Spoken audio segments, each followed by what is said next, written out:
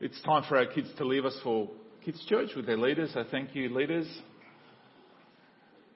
and kids.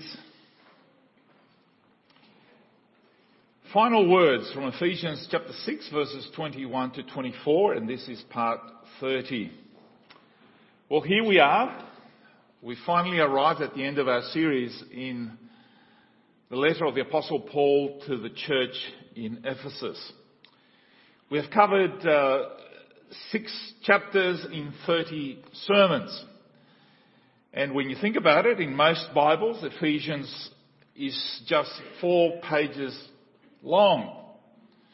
And you're probably thinking, how can you get so much stuff out of there? And then I'm reminded that someone like Martin Lloyd-Jones spent more than 100 sermons on these 6 chapters. I've managed to do it in 30. So, not too bad.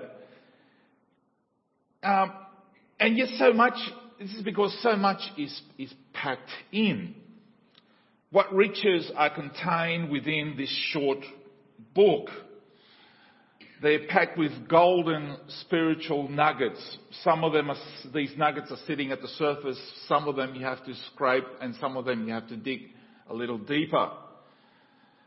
You take your time, you slow down, you reflect and ponder just how much nourishment for the soul God has for us in His Word.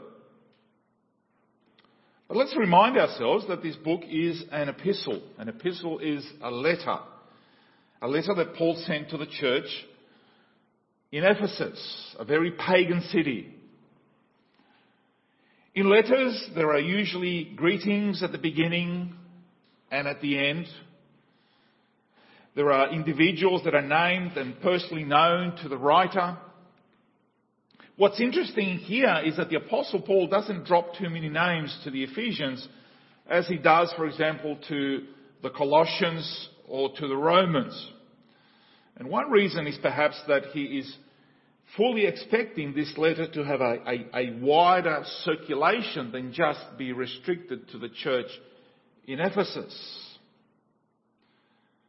The fact that it has providentially reached our hands is living proof of that. It has had wide circulation for 2,000 years. And they are not just, these final words are more than just greetings, but they are actually blessings upon his readers as well.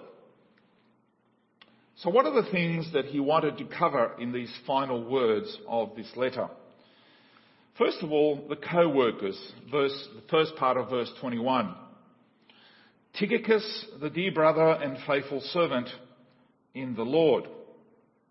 This letter, along with the letter to the Colossians and the letter to Philemon, were going to be hand-delivered by at least 2 men, Tychicus and Onesimus. We should be grateful for these 2 men because these letters were personally delivered from Paul, who wrote the letter, but they had to be delivered to Ephesus. Paul was in prison in Rome. So they were going to be delivered to Ephesus and also to Colossians, to the church in Colossae.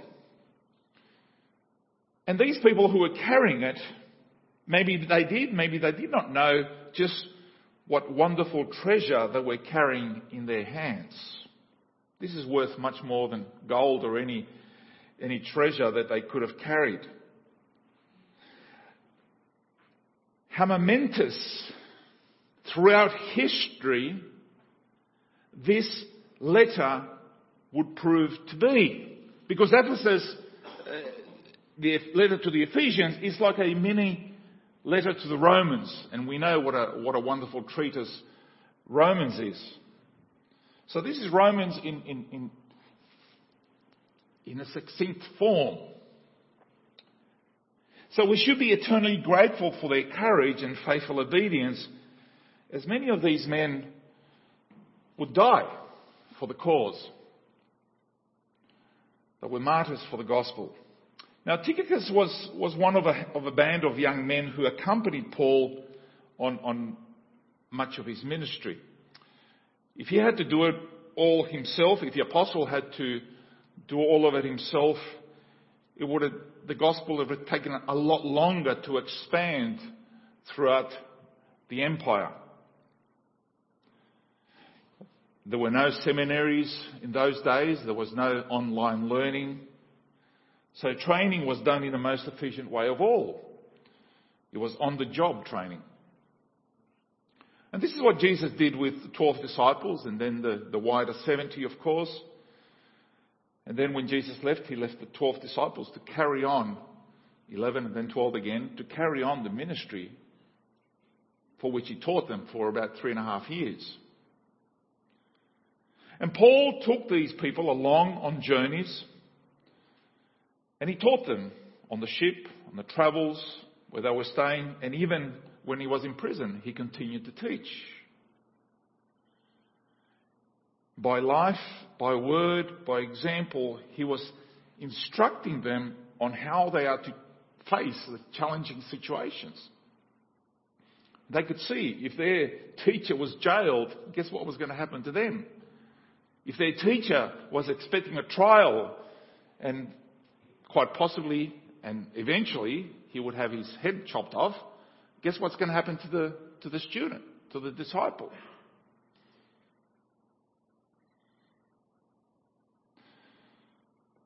So Tychicus was from Asia, and which is modern-day Turkey. And quite possibly Tychicus was a native from Ephesus himself. So during Paul's second and final imprisonment in Rome, he again sent Tychicus to look after the Ephesian church and to take Timothy's place in that city. So he was originally, how he started out, he was part of a delegation carefully chosen by the churches of Macedonia to accompany the Apostle Paul when the Apostle Paul took to Jerusalem the gifts that were collected for the church in Jerusalem that was really struggling. It was going through a drought and poverty. So the churches gathered a bit of money and it was transported, it was carried to the people in Jerusalem. And one of those who took the money to Jerusalem was Tychicus. And he calls Tychicus a dear brother and a faithful servant in the Lord. So when he calls him a dear brother, what do you think? What do you think he means? Well, we see that there is an affection, there is a Christian love the apostle has towards these young men like Tychicus, like Timothy and others, because they would be carrying on the gospel long after he's gone. And then he says, in the Lord. It's a special phrase, isn't it? That our relationships, our Christian relationships, we call each other brother and sister. It's in the Lord. We love one another in the Lord. That has to condition our relationships. We can't say, I hate my brother in the Lord. Doesn't work, does it? If you hate somebody, it's not of the Lord. We're actually even to love our enemies in the Lord, because if it was in and of ourselves, we wouldn't be able to do it. And let's be honest, some people are harder to love than others, right? But we do it in faith in the Lord.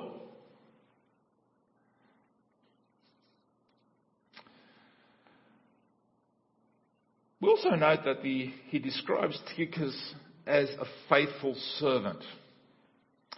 It looks like Paul has already made up his mind that this young fellow is dedicated. He likes the quality of his work. Because Paul already, by this time, he already experienced those who were trained by him and then they walk away. Not just from Paul, but they walk away from the faith altogether. One of those names is Demas, for example. And this is heartbreaking for any leader who pours out his heart into training others to continue the work both in their church or abroad or even into the mission field. You want them to continue. There's nothing more discouraging than doing something and then all your work is destroyed or just wrecked. For this reason, the chief virtue of the Christian at work is faithfulness.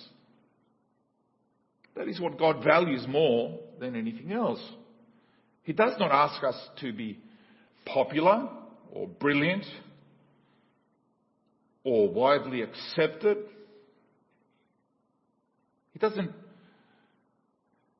even measure us according to how many followers we have on Facebook or Instagram.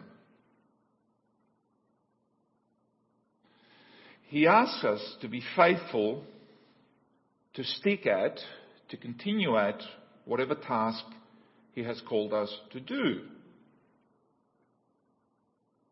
And faithfulness is what will win high praise at God's throne of grace. They are the ones, those who are faithful, they are the ones who will hear the words, "Well done, good and faithful servant." Wouldn't you like to hear those words? And Tychicus' name appears here and in other books, in the most sacred book of all, because he had really demonstrated that quality of faithfulness. As such, I think he's a wonderful example to all of us. And then he says in verse 21 and 22, he gives an update. He says, "Tychicus, he will tell you everything so that you may also know how I am and what I am doing. I am sending him to you for this very purpose, that you may know how we are and that he may encourage you." Well, it's great to receive letters and emails, I suppose, today, and faxes. Fax is old-dated now. Nobody uses faxes anymore. But you know, whatever you put into writing, whatever you put there, it's hard to portray the feelings and experiences that are difficult to convey to the person who's reading. It is actually better for someone to be there who is able to explain and walk you through the letter if there are any questions. So here, there's more than just a personal instruction. Here was someone who was spent a lot of time with the writer, the Apostle Paul, and he could clarify, answer questions, and also teach the contents, because Tychicus was taught by Paul. The letter is sent, and as the letter is read by the church and others, Tychicus is able to explain to them, this is what the apostle is meaning by that. It's personal instruction. So Paul can rely on him, fully rely on him, not only to deliver the letters, but to also supplement that message with instruction along with personal news. These other days, before phones and planes, and normally letters would take months to arrive, if they ever did at all, at their destination.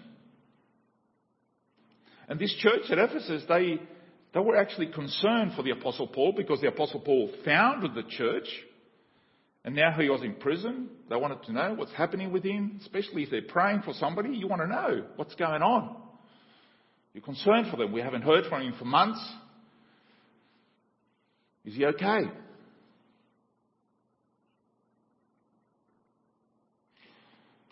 And this is why 3 times he reiterates his intention that Tychicus will bring his readers up to date with news of him, personal news. The underlying purpose is that he doesn't want them to be downcast or discouraged because of his situation, but encourage them to keep going as they make their stand to live for Christ in this thoroughly pagan society.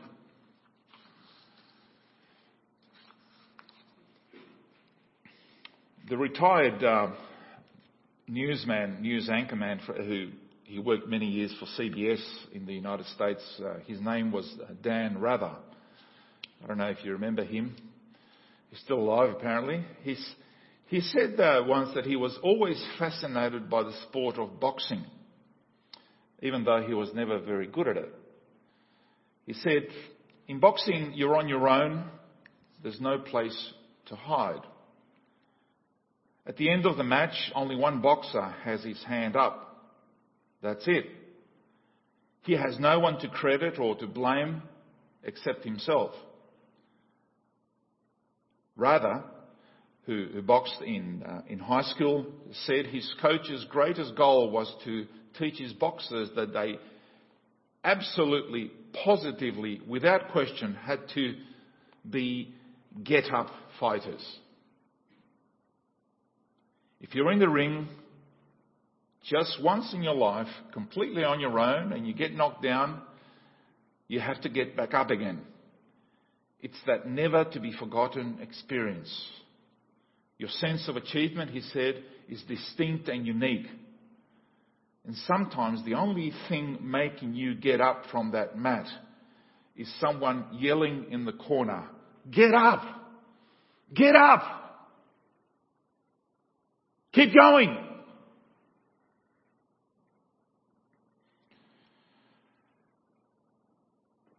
The Apostle Paul wrote to the Corinthian church, and he used the image of a boxer when he said, "I do not fight like a boxer beating the air." He said this in 1 Corinthians 9:26.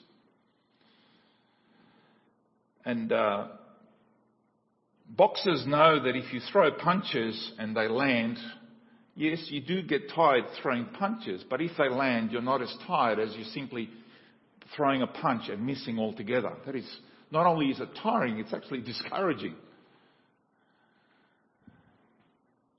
Exhausting. Just punching the air. And there's nothing more discouraging in ministry than simply punching the air. You're not landing. You're not seeing it. Not in your lifetime.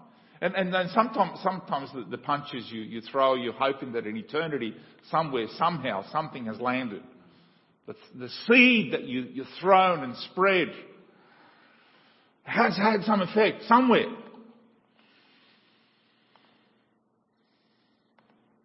Interesting, last night we were just commenting that here I was there. I was taking everything from the preacher, Martin Niles, and I wanted to jump out of my seat. Yes, preach it. Yes. And yet in front of me there were 3 or 4 girls on their smartphones.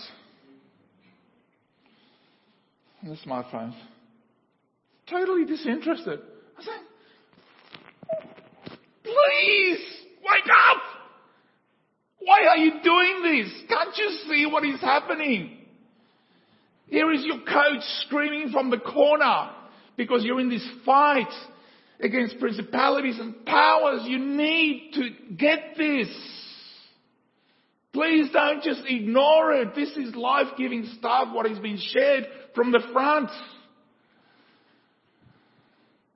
No.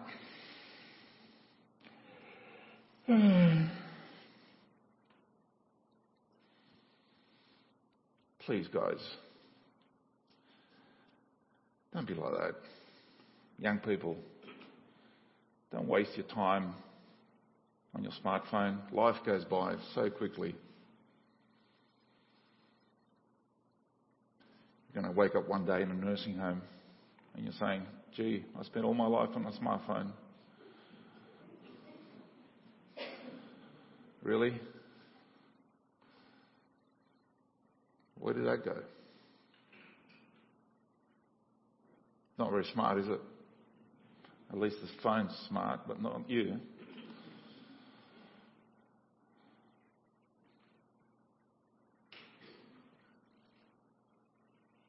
As we have seen through this epistle, this epistle of the Apostle Paul, it is a letter written with a purpose to build the church up. It's not just the sweat that has gone into the letters, it's also the blood that covers its pages.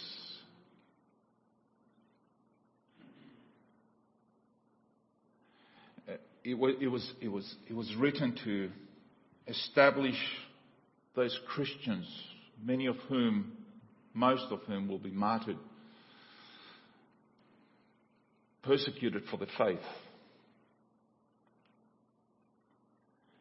And if reading through the letter wasn't enough, here was this faithful disciple named Tychicus who will be screaming the coach's words from the corner of the ring there to these believers in the middle to stand up even though they're knocked down, to stand up and even they've been lit up, covered in tar and lit up like a Christmas tree during Nero's time, saying, don't give up, don't give up.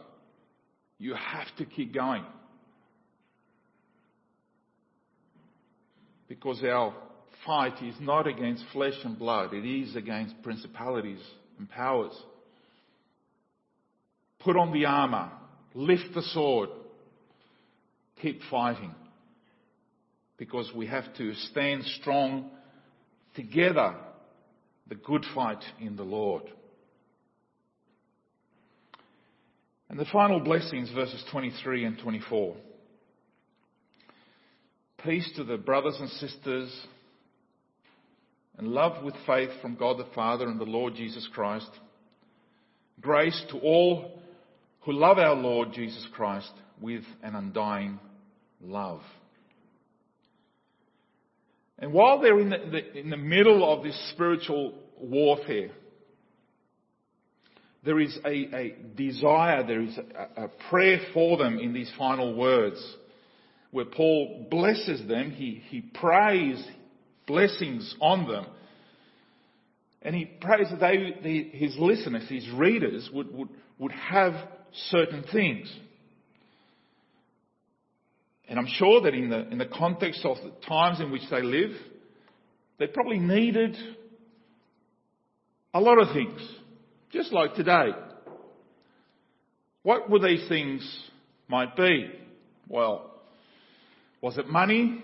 Was it leisure? Was it status? Was it justice? Was it freedom?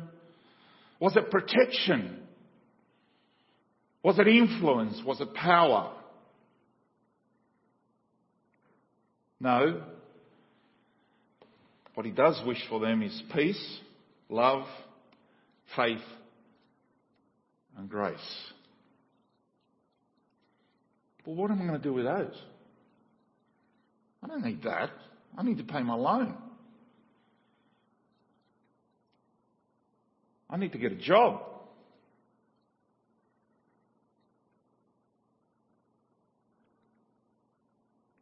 And yet each of these four things appear over and over again throughout the letter to the Ephesians. Peace is mentioned 7 times. Love is mentioned 17 times. Faith is mentioned 10 times. And grace is mentioned 11 times. These are the things that money cannot buy, right? And yet they are freely given from our Father to his children. And back in chapter 1 we read Ephesians 1:3. It says, "Praise be to the God and Father of our Lord Jesus Christ, who has blessed us in the heavenly realms with every spiritual blessing in Christ." In fact, Warren Wiersbe, in his little book on Ephesians, calls it "be rich." That's what he means. Not materially rich, but spiritually rich. So what is Ephesians saying to us? We start with peace with God, and this leads to peace with others who have also experienced the same peace.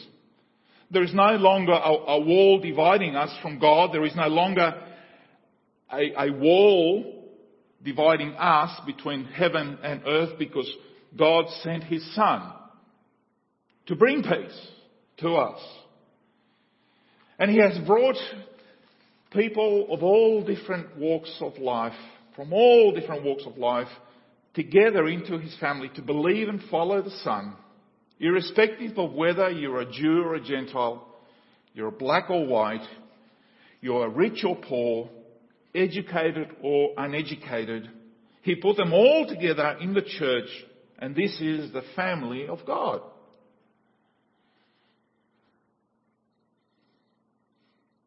Then we have love. This, of course, was most wonderfully demonstrated by God's love for us in sending His one and only Son to die on a cross for our sins. This is radical, revolutionary, challenging love. The one that calls us to even love our enemies. So it is a much deeper place than our feelings will ever take us to. It is sacrificial. It is grounded in the very core of our faith. And this faith was given to us in love. Did you know that? That's the way it's expressed here.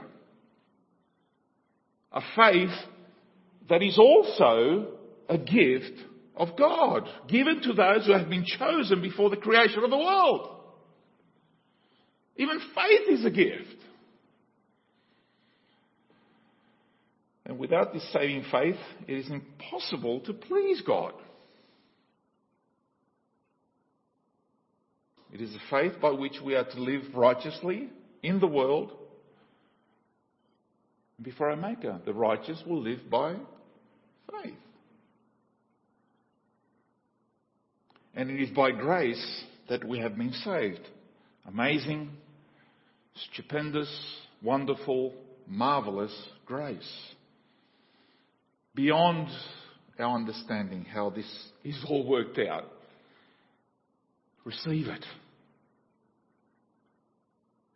Through grace we go from death to life. We receive spiritual blessings here on earth, and we have this wonderful inheritance in the heavenly realms. There.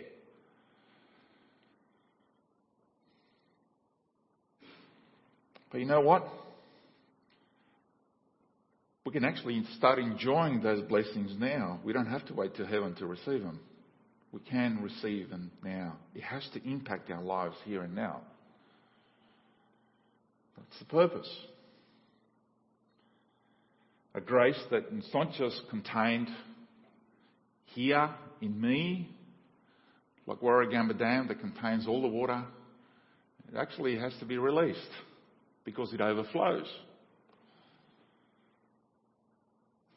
It has to overflow so that others will also have peace with God. Imagine if the Apostle Paul done all these things and he just said, "No, I'm saved. Thank you, Lord." And the life of the Apostle Paul just finished in Acts chapter 9 when he was converted. Imagine that, right? He would have contained all that blessing and salvation. No. He had to go out. He had to share it and train and call and encourage and persevere until God said, "That's enough. You're coming home."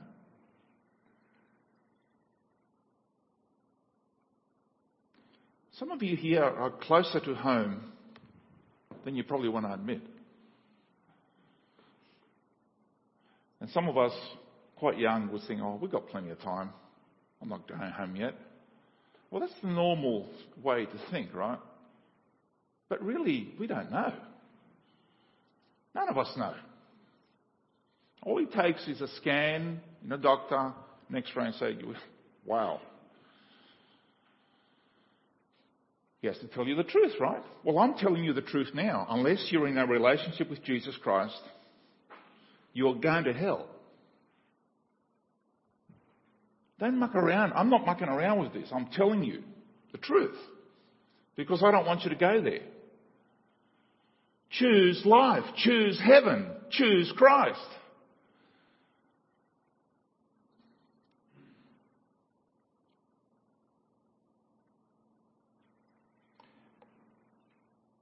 And I'd like to issue a challenge for all of us, me included, that I'm sure most of us here have a desire deep in our hearts also to see an improvement in our Christian walk.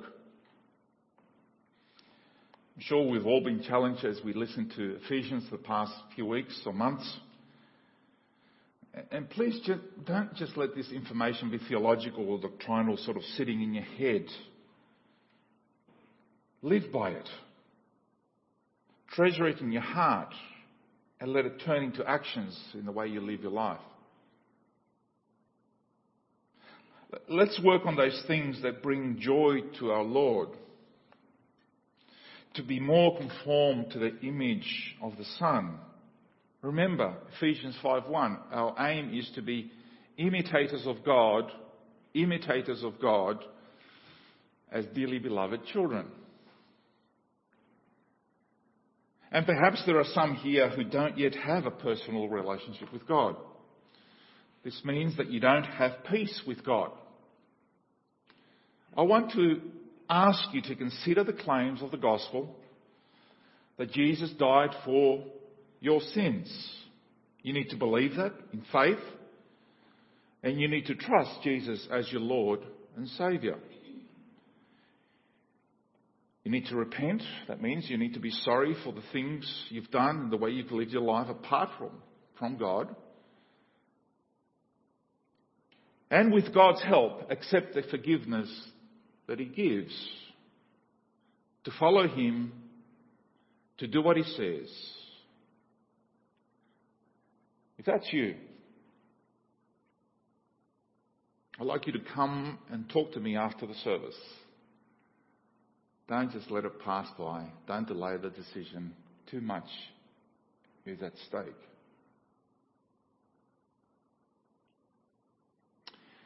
Finally, down through the centuries, this letter, along with others that the Apostle wrote, have transformed not just individual lives, but whole communities and civilizations as well.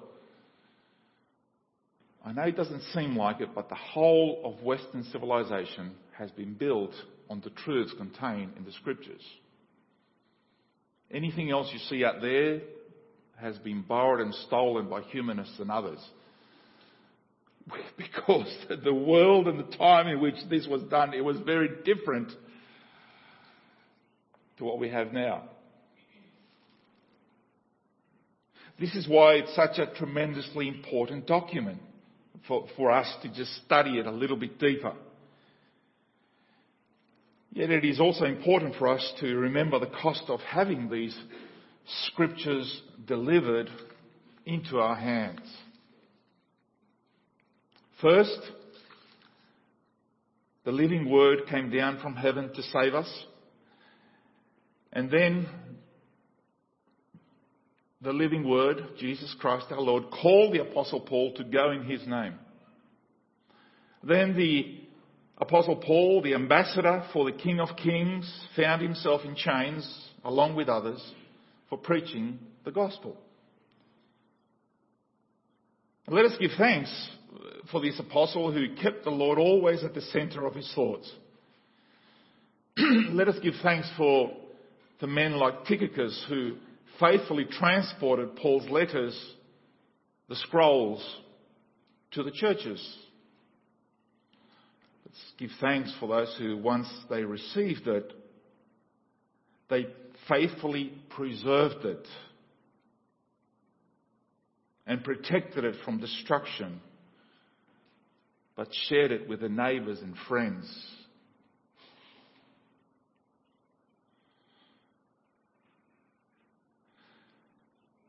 Give thanks for those who faithfully copied the true text over the last 1,500 years. There was no photocopiers. It had to be done by hand and guarded. Give thanks for the millions who have been saved through these sacred scrolls. And may these words continue to be used as the sword of the Spirit, calling people to repentance and salvation, until the day when heaven itself is rolled up like a scroll. May those of us who have it in our hands not take it for granted, but treasure these words as the inspired living word of God given to us by the living God. And may God bless us. Amen.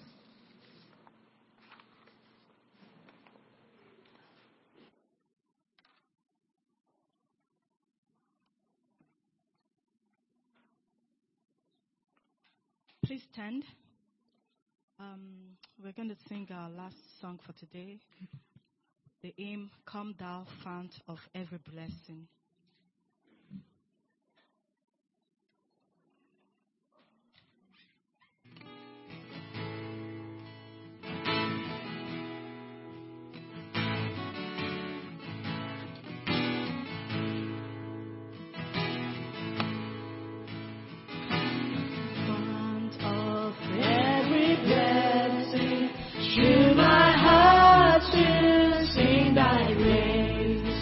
Streams of mercy.